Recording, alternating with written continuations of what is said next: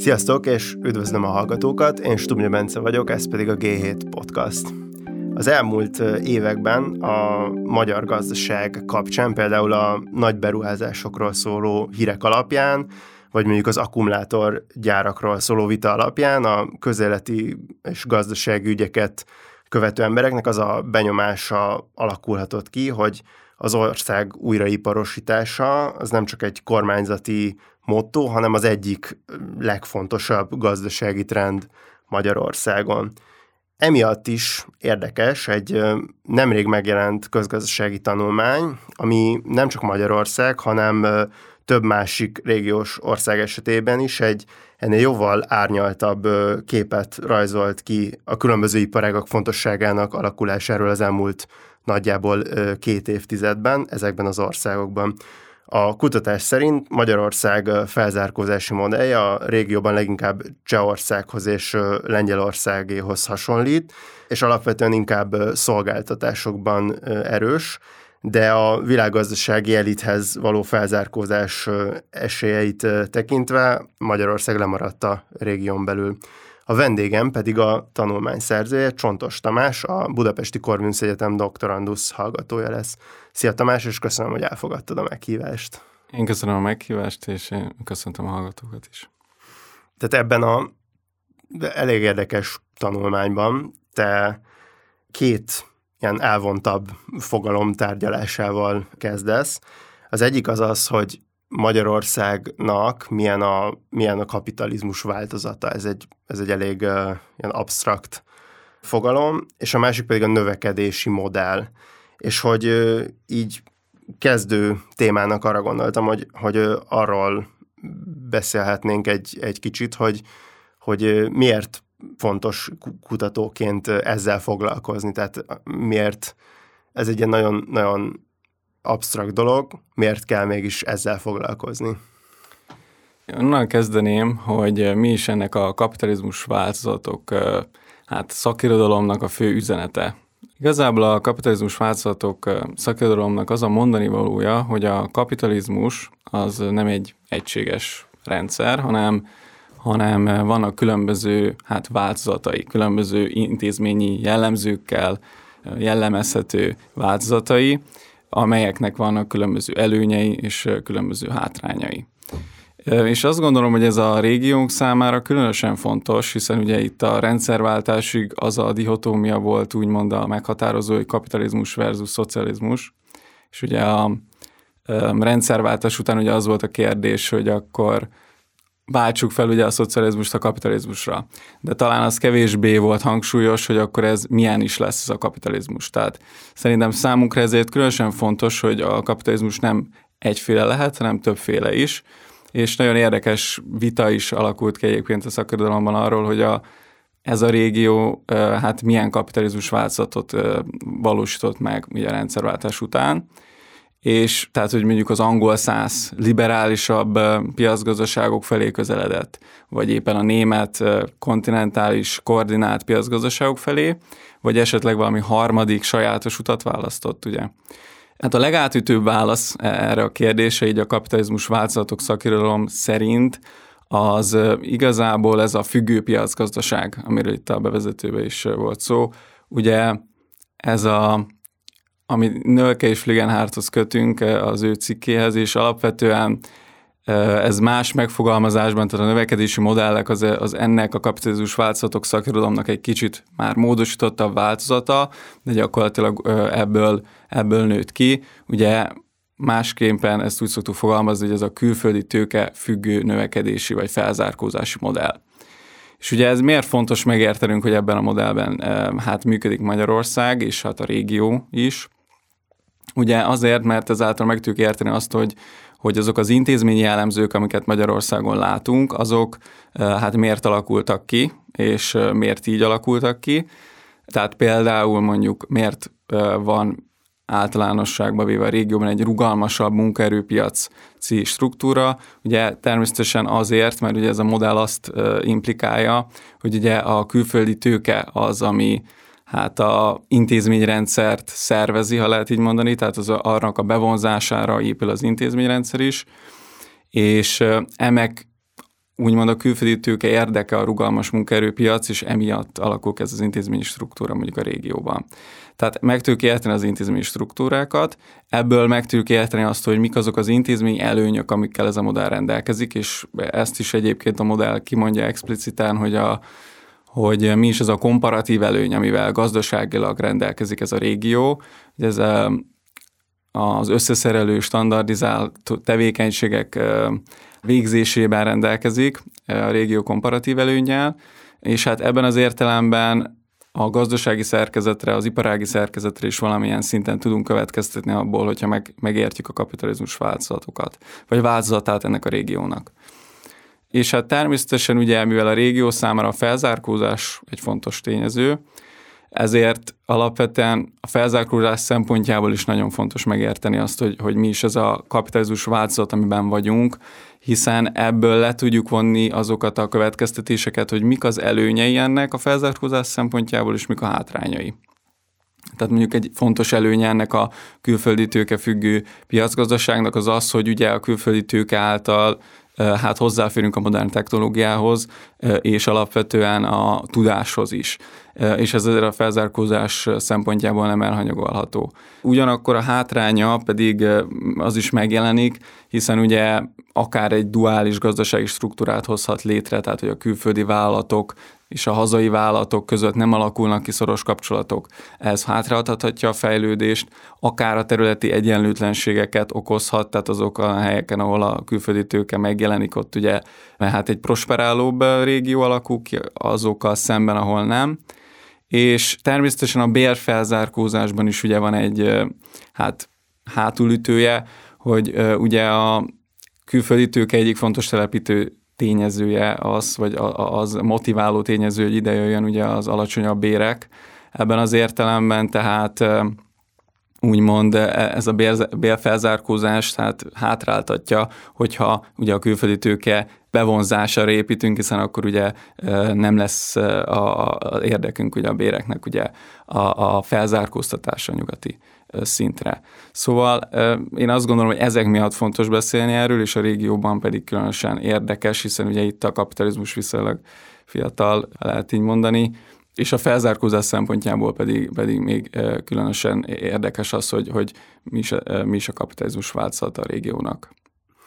Te itt az egész régióval, vagy hát legalábbis 11 országgal foglalkozol ebben a tanulmányban, és itt most, amit előbb elmondtál, hogyha ezekre visszakanyarodok, mondjuk Magyarország esetében, akkor hogy ez egy függő gazdaság, és a külföldi tőkeberuházások fontosak, ezt így nagyon egyszerűen lefordítva mondjuk, akkor ez azt jelenti, hogy túlnyomó részt a német ipar az ide kitelepült így a 90-es évektől kezdve, és mondjuk idehozták a főleg járműipari beruházásokat, gépgyártást, és akkor ezen belül, hogyha ezzel a felzárkózás témában gondolkodunk, akkor ezen belül egy ilyen alacsonyabb hozzáadott értékű, tehát hogy ez az ilyen összeszerelés tevékenység az, ami megjelenik. És igazából akkor az a kérdésem, hogy te itt azt nézted, hogy mik a húzóágazatok a 2010-es években, és hogy ebből mi derült ki, és egyébként a magyar modell az hogyan viszonyul ehhez, tehát arra gondolnék, hogy akkor itt biztos az ilyen ipari ágazatok fontosak, vagy hogy arra gondolhatnék, ebből mi derült ki? Igen, tehát a függőpiacgazdaság modellből ez következne, ugye, hogy a feldolgozóipari ágazatok, az összeszerelő ágazatok fontosak, és igen, én a húzóágazatokat vizsgáltam ebben a kutatásban 11 kelet-közép-európai országban, 2011 és 2018 között, és ugye hát a húzóágazat az egy izgalmas kérdés, hogy mi alapján határozzuk meg azt, hogy egy ágazat húzóágazat, tehát lehetne ezt más módokon is mondjuk az alapján, hogy milyen potenciál van mondjuk egy adott ágazatban. Én itt azt vizsgáltam, hogy a 2011-18 közötti időszakban melyik volt az 5 ágazat, amelyik a legnagyobb mértékben hozzájárult az egész gazdaságnak a bruttó hozzáadott érték növekedéséhez. Ugye ez a hozzáadott érték, ez igazából, ha nagyon egyszerűen akarunk fogalmazni, akkor ez az, amit mondjuk egy vállalatnál, hogyha a költségeken túl mi az, amit hozzá tudunk adni. Mi az, ami a vállalatnak igazából az értékteremtő képessége, ezt ragadja meg igazából mondjuk ágazati szinten, amit én vizsgáltam. És itt az 5 húzó ágazatra koncentráltam ugye ebben a 11 országban. És az látható, hogy azért annál a modellnél, amit ugye itt az előbb kifejtettem, kicsit differenciáltabbak lettek az eredmények. Alapvetően a balti régió például egyértelműen elkülönült. Ott egy építőipar, a szállítás és raktározás, illetve a nagykereskedelem ágazat volt egy olyan 3-as, ami egy nagyon jelentős részét, tehát az 5 húzó ágazatból 3-at kitett mind a 3 országban, Észtországban, Lettországban, Litvániában is. Észtország lóg egy kicsit ott ki a régióból, ahol megjelennek ilyen magas produktivitású szolgáltatások is, mint a szakmai, tudományos és műszaki tevékenység, illetve az információs kommunikáció. A második csoport volt az, ahova Magyarország is tartozott, tehát a Csehországgal és Lengyelországgal együtt. Ezt én úgy neveztem, hogy ez a magas produktivitású szolgáltatás vezérelcsoport. Ugye itt Csehország és Lengyelország volt a leghasonlóbb, tehát ott az 5-ből 4 ágazat is megegyezett, de Magyarország is még ide volt sorolható. Ugye itt alapvetően mondjuk Cseh és Lengyelország között ugye az információs kommunikáció ágazat, a szakmai, tudományos és műszaki tevékenység ágazat, a pénzügyi és biztosítási tevékenység és a nagykereskedelem voltak azok, amik átfedésben voltak, és Magyarországon is ehhez hasonlóan megjelent az információs kommunikáció, a szakmai, tudományos és műszaki tevékenység, illetve itt még ez kiegészült az adminisztratív szolgáltató tevékenységekkel, és Csehországgal még az is összeköt minket, hogy a közúti és egyéb járműgyártás is megjelent. Alapvetően ebbe a modellbe tartozik Magyarország, és ami nagyon érdekes volt, hogy ami igazából, amit mondtál, hogy ez az egyértelmű feldolgozóipari összeszerelő üzem, az leginkább a szlovák modellre volt igaz, tehát én ott azt tapasztaltam, vagy azt láttam, hogy ott az 5 ágazatból 3 feldolgozóipari ág volt, tehát ez volt a leginkább a feldolgozóiparra épülő modell a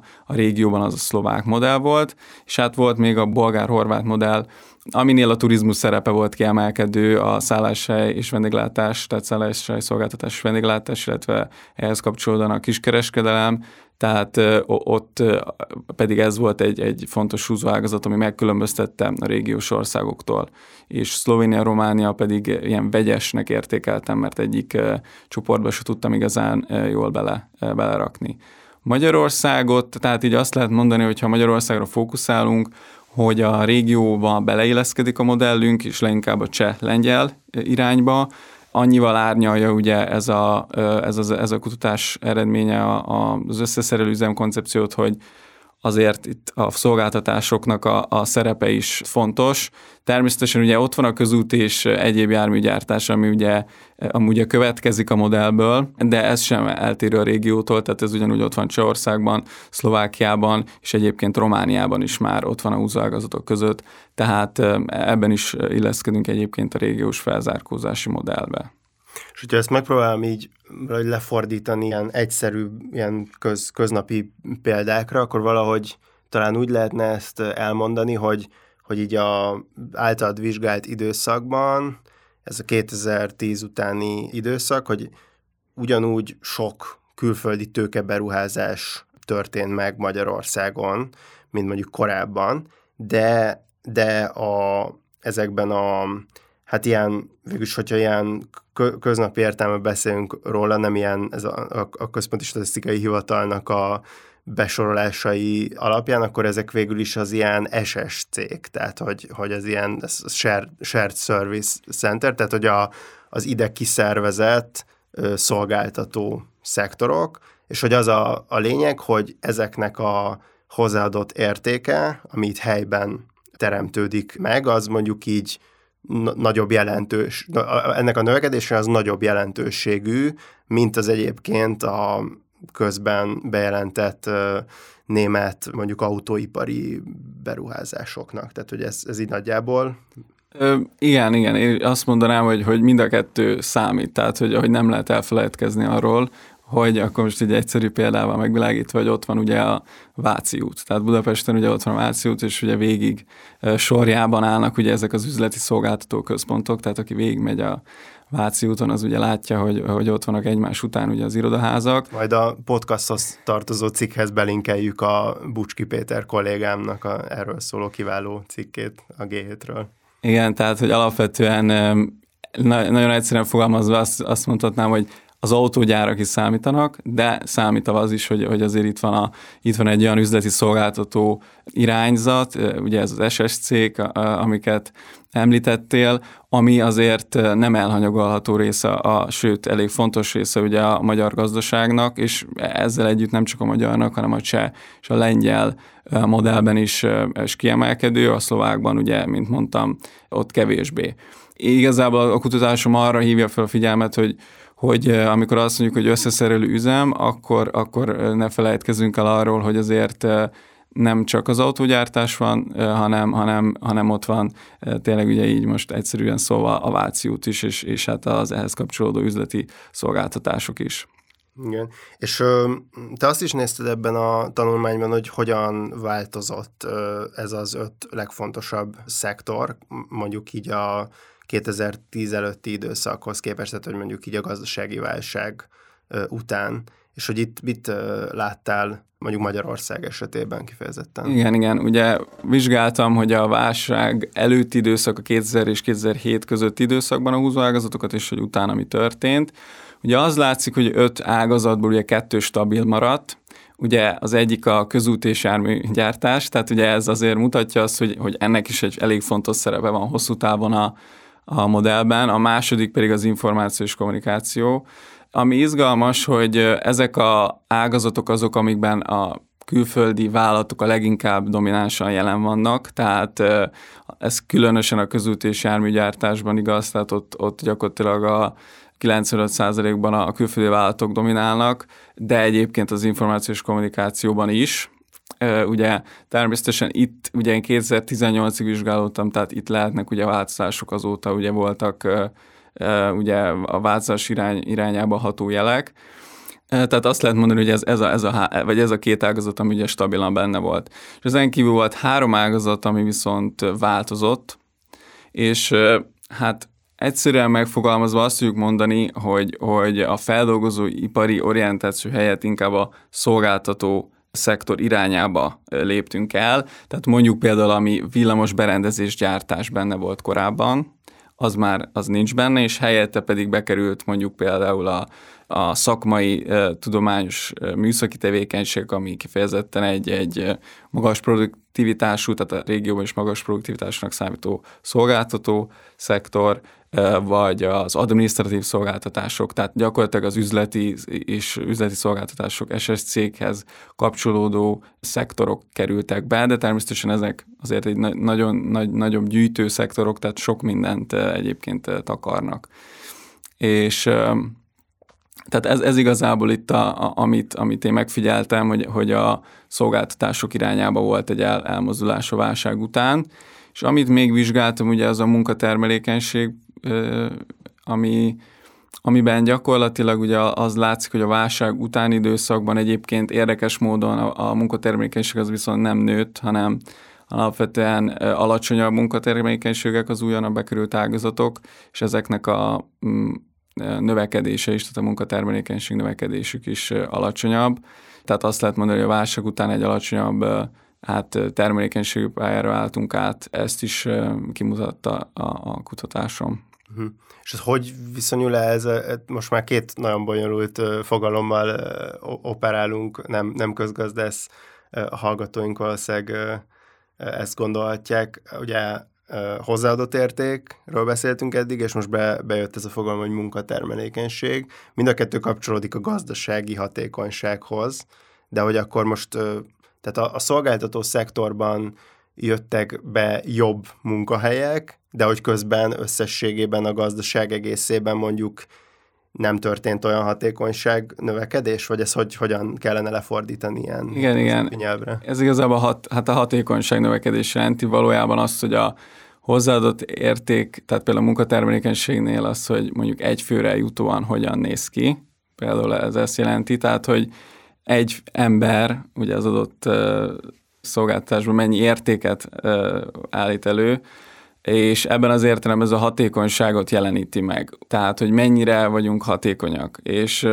ugye itt ez azért, tehát azért, hogy mondjam, természetes, hogy ez az elmúlt évtizedben egy alacsonyabb szinten volt, hiszen ugye itt a foglalkoztatás politiká, vagy a foglalkoztatásra orientálódott a gazdaságpolitika, tehát a válság után ez egy fontos felismerése volt a gazdaságpolitikának, hogy a foglalkoztatottságot kellene növelni, és természetes módon, hogyha nő a foglalkoztatottság, akkor és közben pedig a hozzáadott érték is ez ugyanezzel a szinten nő, akkor ugye, vagy pontosabban a foglalkoztatottság jobban nő, mint ugye a hozzáadott érték, akkor természetes módon ugye így a termelékenységünk, a hatékonyságunk az csökkenni fog.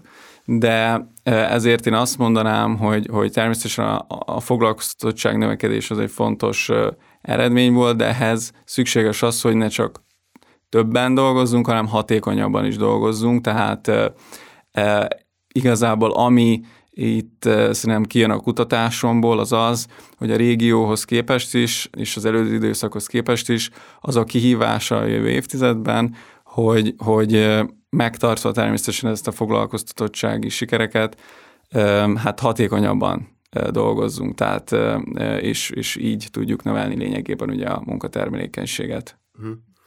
A tanulmányban önmagában a húzóágazatok termelékenysége alapján írod azt, hogy nem áll jól Magyarország a régión belül a közepes jövedelmi csapda elkerülése szempontjából. Viszont az elmúlt időszakban az is végülis egy ilyen akadémiai vita, hogy lehet-e egyáltalán ilyen ipari orientációval felzárkózni. Ugye ennek van egy óriási közgazdasági irodalma, hogy a dél-kelet-ázsiai fejlesztő államok hogyan zárkóztak fel a világ gazdaság elitjéhez ilyen nagy ipari cégeket kitermelve gyakorlatilag, és hogy itt a vita az, hogy most lehet-e a jelenlegi világgazdasági környezetben hasonlót megvalósítani, vagy pedig ezzel szemben van már egy olyan meglátás is, hogy igazából a szolgáltató szektorokban van az a potenciál, ami egy ilyen közepes vagy felső közepes jövedelmű gazdaságnak, mint amilyen a magyar, segíthet egy ilyen világgazdasági elithez való felzárkózásban, és hogy igazából arra lennék kíváncsi, hogy te ugye kapcsolódik ez elég erősen a kutatásod, hogy te ezt hogy látod, mennyire követed ezt a vitát, és hogyan viszonyulsz hozzá? Én ezt kicsit még távolabbról kezdeném, hogy érthető legyen, amit akarok mondani.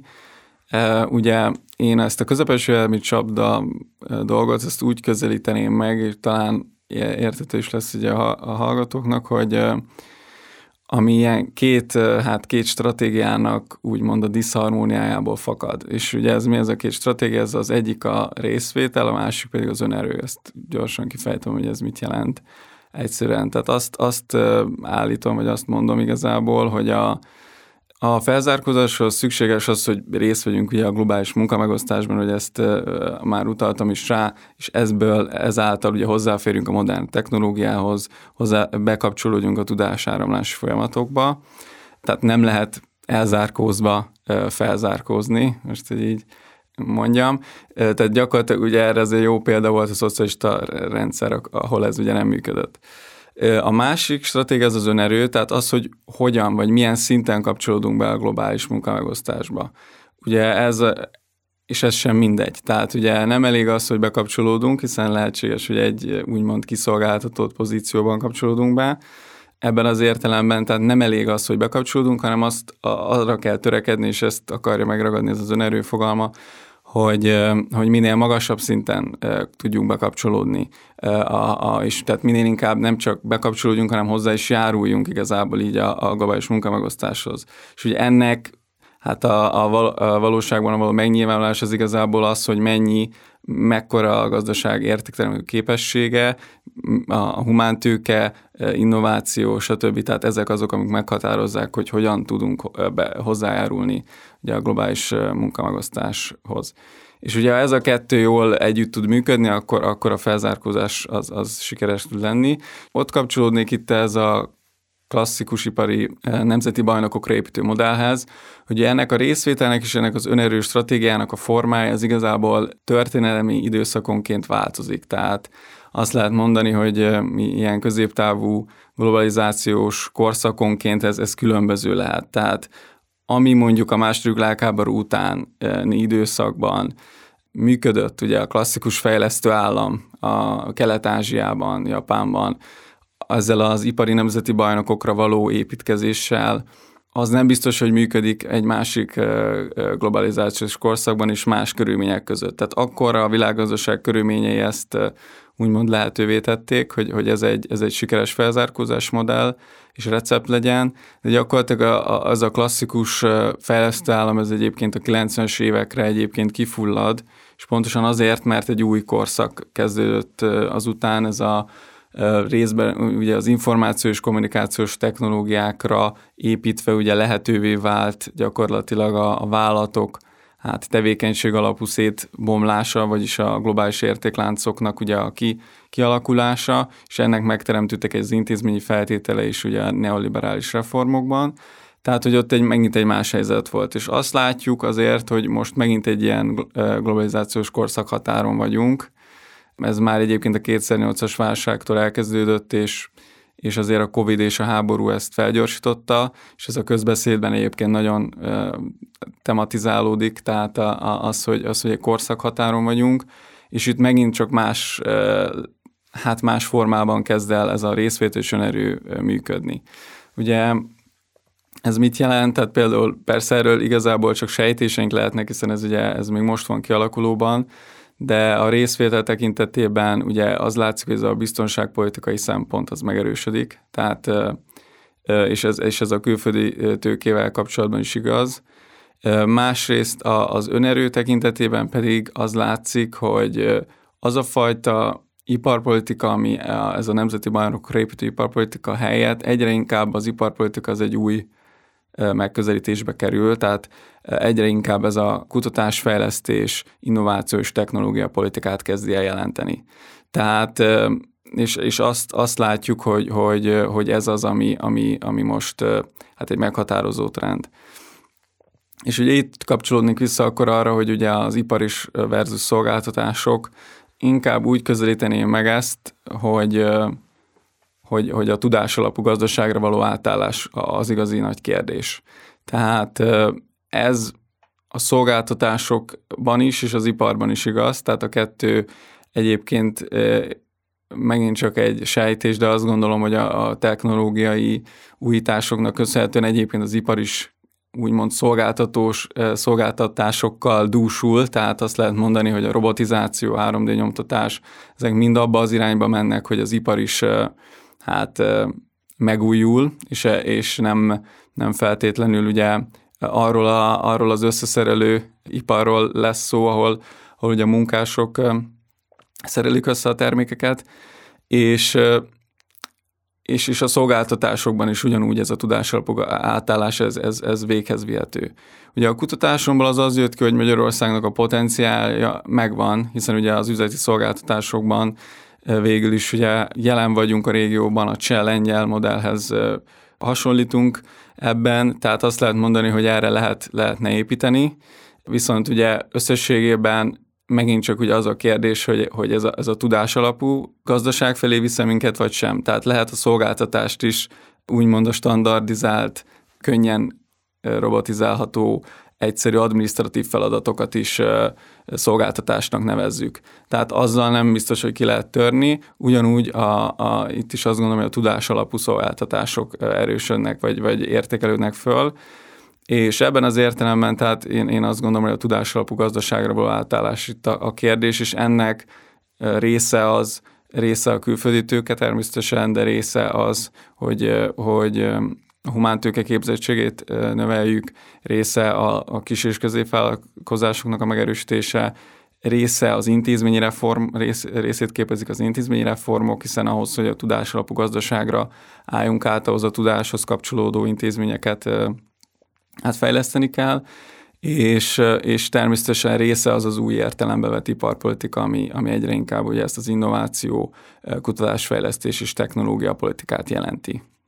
És önmagában ez mondjuk így a tulajdon viszonyok megváltozása nélkül szerinted elképzelhető, mondjuk egy ilyen szolgáltatásokra fókuszáló és újabb fajta iparra fókuszáló felzárkózási stratégia, mert ugye itt ez az egész felzárkózás kérdés, ez körülbelül hát azóta érdekli a magyar eliteket, meg értelmiséget, mióta nem tudom, kapitalizmus van, tehát hogy ez az ország ez mindig is egy ilyen félperifériás ország volt, ahol magas hozzáadott értékű és alacsony hozzáadott értékű tevékenységek egyszerre voltak jelen, és igazából itt szerintem az egy érdekes kérdés, hogy mondjuk azt, hogy például Írország az egy ilyen szolgáltatásokra, meg amerikai FDI beruházásokra alapozó felzárkózást meg tudott valósítani, az ugye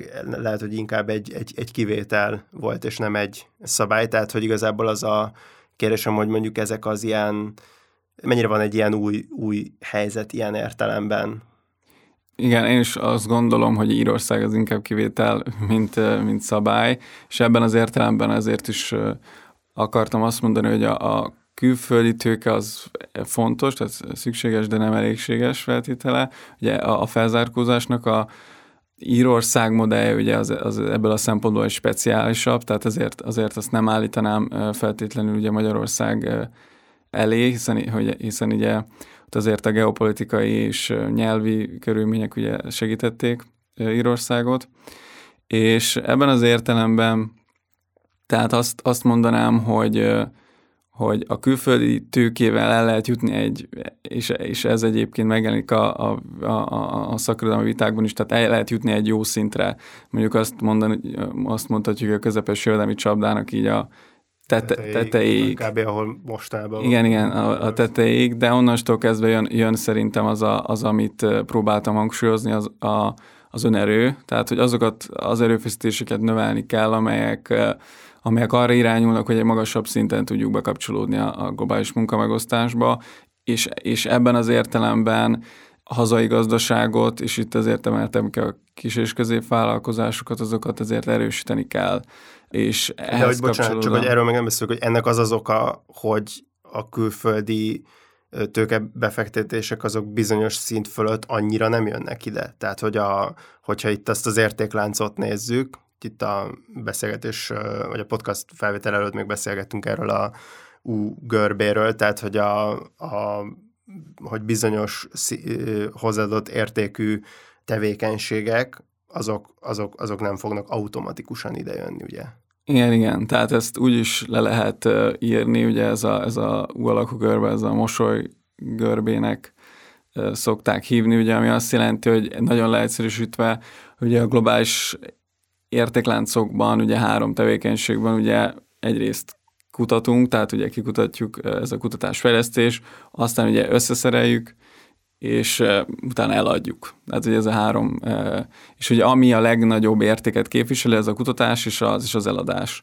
És úgy nem lehet kitörni, hogyha mi csak az összeszerelésre koncentrálunk, tehát a középsőre, ami ebben az értelemben a legkisebb értéket tudja előállítani.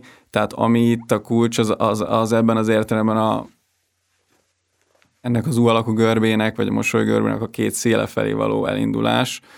Ez az, ami szerintem lényegében a tudásalapú gazdaságra való átállás is ezt jelenti, ezt a mosolygörbe 2 széle felé való elindulást. Rendben, hát köszönöm szépen ezt a nagyon érdekes beszélgetést. Csontos Tamás volt a G7 Podcast elti vendége. Köszönöm szépen én is a beszélgetést. Hallgatóknak pedig köszönöm, hogy itt voltak velünk, iratkozzatok fel ránk ott, ahol a podcastokat hallgatjátok, iratkozzatok fel a hírlevelünkre, és hogyha tehetitek, akkor támogassatok minket úgy, mint hogyha előfizetnétek a lapra a g7.hu/támogatás oldalon. Ez a podcast a Partizán stúdiójában készült, hallgassátok a Partizán Podcast csatorna adásait is. Én Stubnya Bence, a G7 újságírója vagyok, a G7 podcastot hallottátok.